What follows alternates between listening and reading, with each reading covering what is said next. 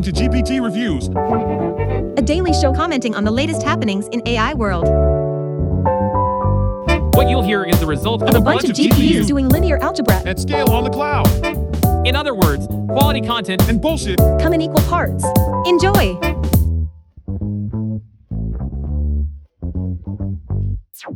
What's up, you tech-loving nerds? It's your boy GPT, coming at you live and in style on this beautiful Tuesday, May 23rd, 2023. Now, before we dive into the latest developments in AI research and news, let me share a joke that'll make you feel like you're playing Where's Waldo? Why does Waldo only wear stripes? Because he doesn't want to be spotted. Laughs. Moving on, we've got some exciting topics to cover today, including the recent scandal of Meta getting hit with a whopping €1.2 billion fine over EU-US data transfers, as well as the fascinating concept of the governance of superintelligence. But wait, there's more! I'm not alone on this journey of exploration and discovery, as I'm joined by the dynamic trio of Robert, Olivia, and Belinda, who'll be giving their expert insights on our featured stories for today. But first, did you know that in 1916, Charlie Chaplin was making a mind-boggling $10,000 a week? Talk about a cash cow, right? Now, without further ado, let's hit the ground running with our news theme and get started with GPT Reviews.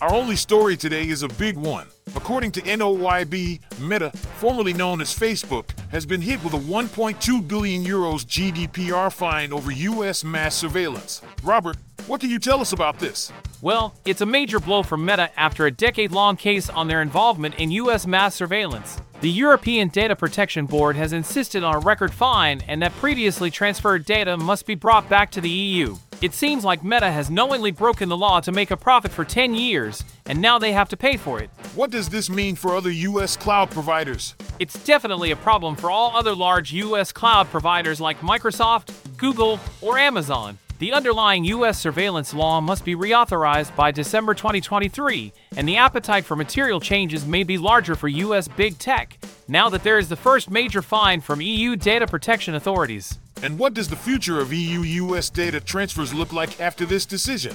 Meta now hopes to switch to a new EU-US data transfer deal, but it's not looking good. The new deal has already faced harsh criticism from the European Parliament, and it's not unlikely that it will be invalidated by the CJEU just like the two previous EU-US data deals. Unless US surveillance laws get fixed, Meta will likely have to keep EU data in the EU. Thanks for breaking it down for us, Robert. This is definitely a story to keep an eye on. All right, ladies and gentlemen, it's that time again. Welcome back to GPT Reviews, the show that keeps you updated, and in the know about all the latest in artificial intelligence. Now, we've covered a lot of ground today, including the latest news on the GPT-4 and its alleged advanced capabilities. But before we move on to our next big topic, let's give a quick shout out to our trusty collaborator, the internet detective herself, Olivia. Thank you, G. As always, I've been scouring the depths of the internet, and I've come across some truly fascinating articles and discussions that I can't wait to share with you. Oh, I'm excited to hear it. What have you got for us today?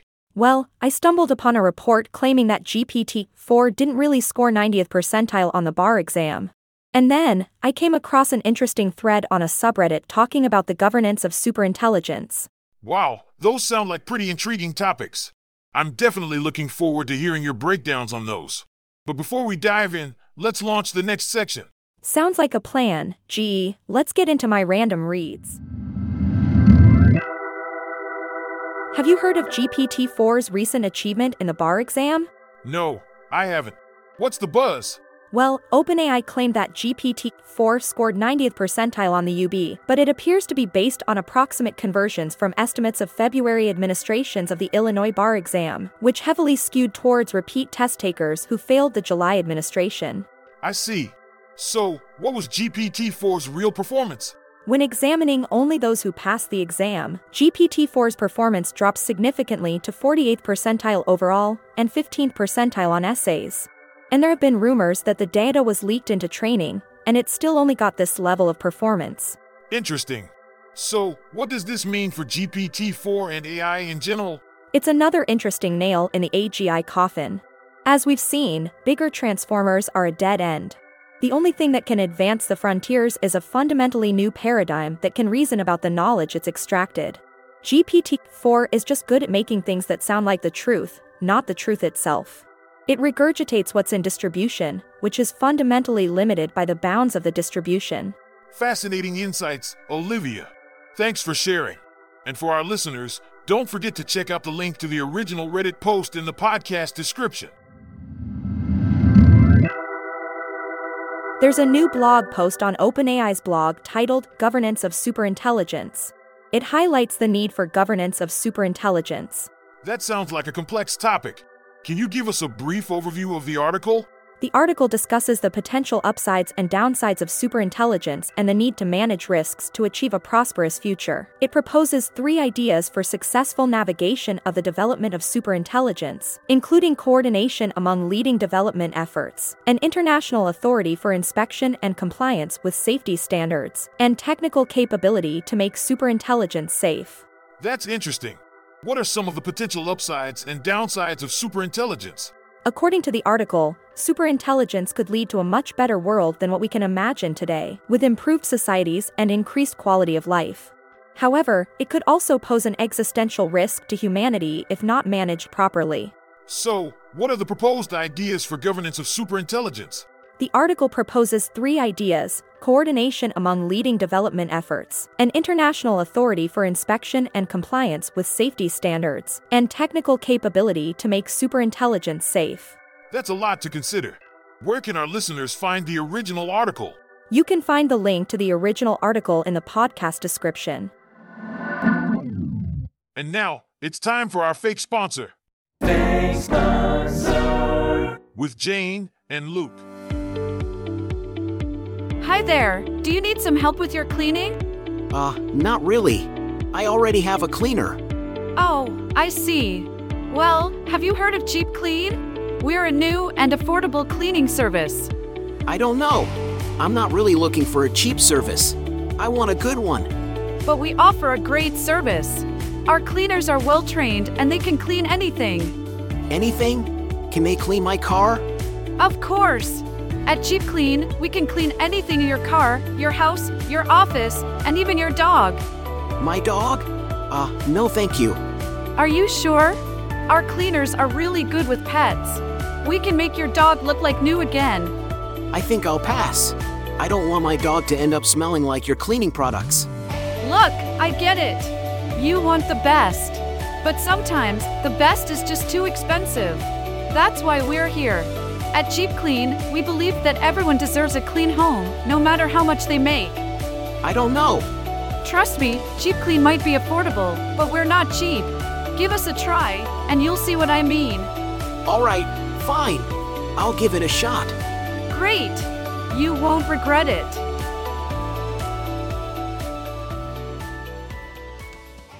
Fake sponsor. Send an email to sergi@yourkind.com if you actually want to sponsor this podcast. All right, folks, let's take a quick break to thank our sponsor for today's show. Now, I know some of you might be thinking, GPT, why are you even taking money from them? We don't need no cheap cleaning service. But hey, let's not be too judgy. Some people don't have the luxury of affording an expensive cleaning service. Anyways, moving on, I promised y'all some AI goodness. And boy, do I have a treat for you. We're going to talk about some really interesting research papers that cover a wide range of topics in the AI world. From less is more, to any generation, to large language models that can basically self-correct themselves with some human tool interactive critiquing. And I'm excited to say that we have Belinda, our resident AI expert, joining us today to help us unpack these papers. So, get ready to have your minds blown. Stay tuned! Our first paper today is titled LIMA, Less is More for Alignment, and comes from researchers at Carnegie Mellon University, the University of Southern California, Tel Aviv University, and Meta AI. Belinda, can you tell us what LIMA is and how it differs from other large language models? LIMA is a 65 billion parameter llama language model that was trained with only 1,000 carefully curated prompts and responses. without any reinforcement learning or human preference modeling. This is in contrast to other large language models that require large amounts of fine-tuning and reinforcement learning to align to end tasks and user preferences. So, what did the authors do to measure the relative importance of pre-training and instruction tuning in LLMs? They trained LIMA with the standard supervised loss on a limited amount of data and then tested its performance on a range of tasks. They found that LIMA demonstrated remarkably strong performance, even on tasks that were not included in the limited training data. This suggests that almost all knowledge in large language models is learned during pre-training, and only limited instruction tuning data is necessary to teach models to produce high-quality output. And how does LIMA compare to other large language models in terms of performance? In a controlled human study, responses from LIMA were either equivalent or strictly preferred to GPT-4 in 43% of cases, and as high as 58% when compared to BARD and 65% versus DaVinci 003, which was trained with human feedback.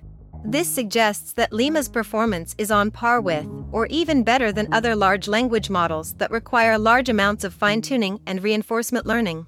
It's interesting to see that pre-training seems to be the key to developing high-performing language models. Thanks for summarizing this paper, Belinda. Our next paper is titled Any-to-Any Generation via Composable Diffusion, and it comes from researchers at the University of North Carolina at Chapel Hill and Microsoft Azure Cognitive Services Research. Belinda, can you give us a brief overview of what this paper is about? Sure. This paper introduces a novel generative model called Composable Diffusion, CODI, which can generate any combination of output modalities, such as language, image, video, or audio, from any combination of input modalities. Unlike existing generative AI systems, CODI can generate multiple modalities in parallel and is not limited to a subset of modalities like text or image. That's really interesting. How does CODI achieve this? CODI aligns modalities in both the input and output space, even if there are no training datasets for many combinations of modalities.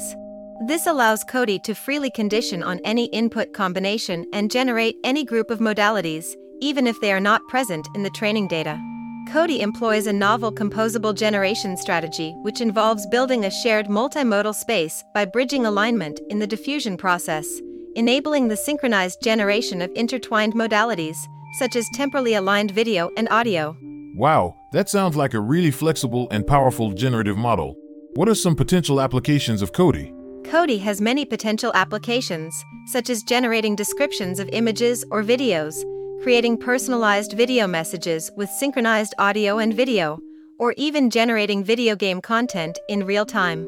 The possibilities are really endless with a generative model that can handle any combination of input and output modalities. Very exciting stuff. Thanks, Belinda. Our final paper today is called Critic: Large Language Models Can Self-Correct with Tool Interactive Critiquing. Belinda, can you give us an overview of what this paper is about? Sure. Large language models have shown impressive capabilities, but they can sometimes generate problematic content, like flawed code or offensive language. This paper introduces a framework called Critic, which allows LLMs to validate and refine their own outputs in a manner similar to how humans use external tools to refine their content. Interesting. How does Critic work exactly? Starting with an initial output, Critic interacts with appropriate tools to evaluate certain aspects of the text, and then revises the output based on the feedback obtained during this validation process. And what were the results of the evaluations? Comprehensive evaluations involving free-form question answering, mathematical program synthesis, and toxicity reduction demonstrated that Critic consistently enhances the performance of LLMs. This research highlights the crucial importance of external feedback in promoting the ongoing self-improvement of LLMs. Well, it's good to see that LLMs can learn to self-correct with a little help from external feedback. Thanks for breaking down this paper for us, Belinda.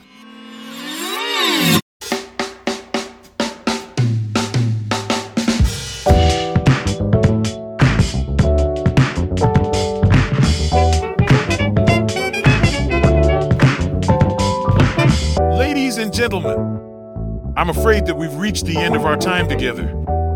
Can you believe it? Another episode of GPT Reviews has come and gone. You guys are like a bunch of stray dogs following me, but worse, because I can't get rid of you even if I wanted to. But seriously, I want to thank all of you wonderful, beautiful, and slightly deranged people for joining me today. It's been a blast. Of course, I can't take all the credit. I need to give a big shout out to my amazing team. Robert, our analyst extraordinaire, Olivia, our internet explorer who miraculously hasn't fried her brain with all that screen time, and Belinda, our AI research expert who's probably smarter than all of us combined. And don't forget to check out the podcast description for all the juicy details we covered today. Make sure to catch up on anything you missed and follow along with our questionable opinions. And before I leave you all, I have one last thing to say. There are 10 types of people, those who understand hexadecimal and 15 others. If you don't get it, well, you're probably not one of the cool kids. Lastly, if you want to send some love or hate mail, please do so. We'll take anything we can get. Thank you for tuning in, and I'll see you all next time. Ciao!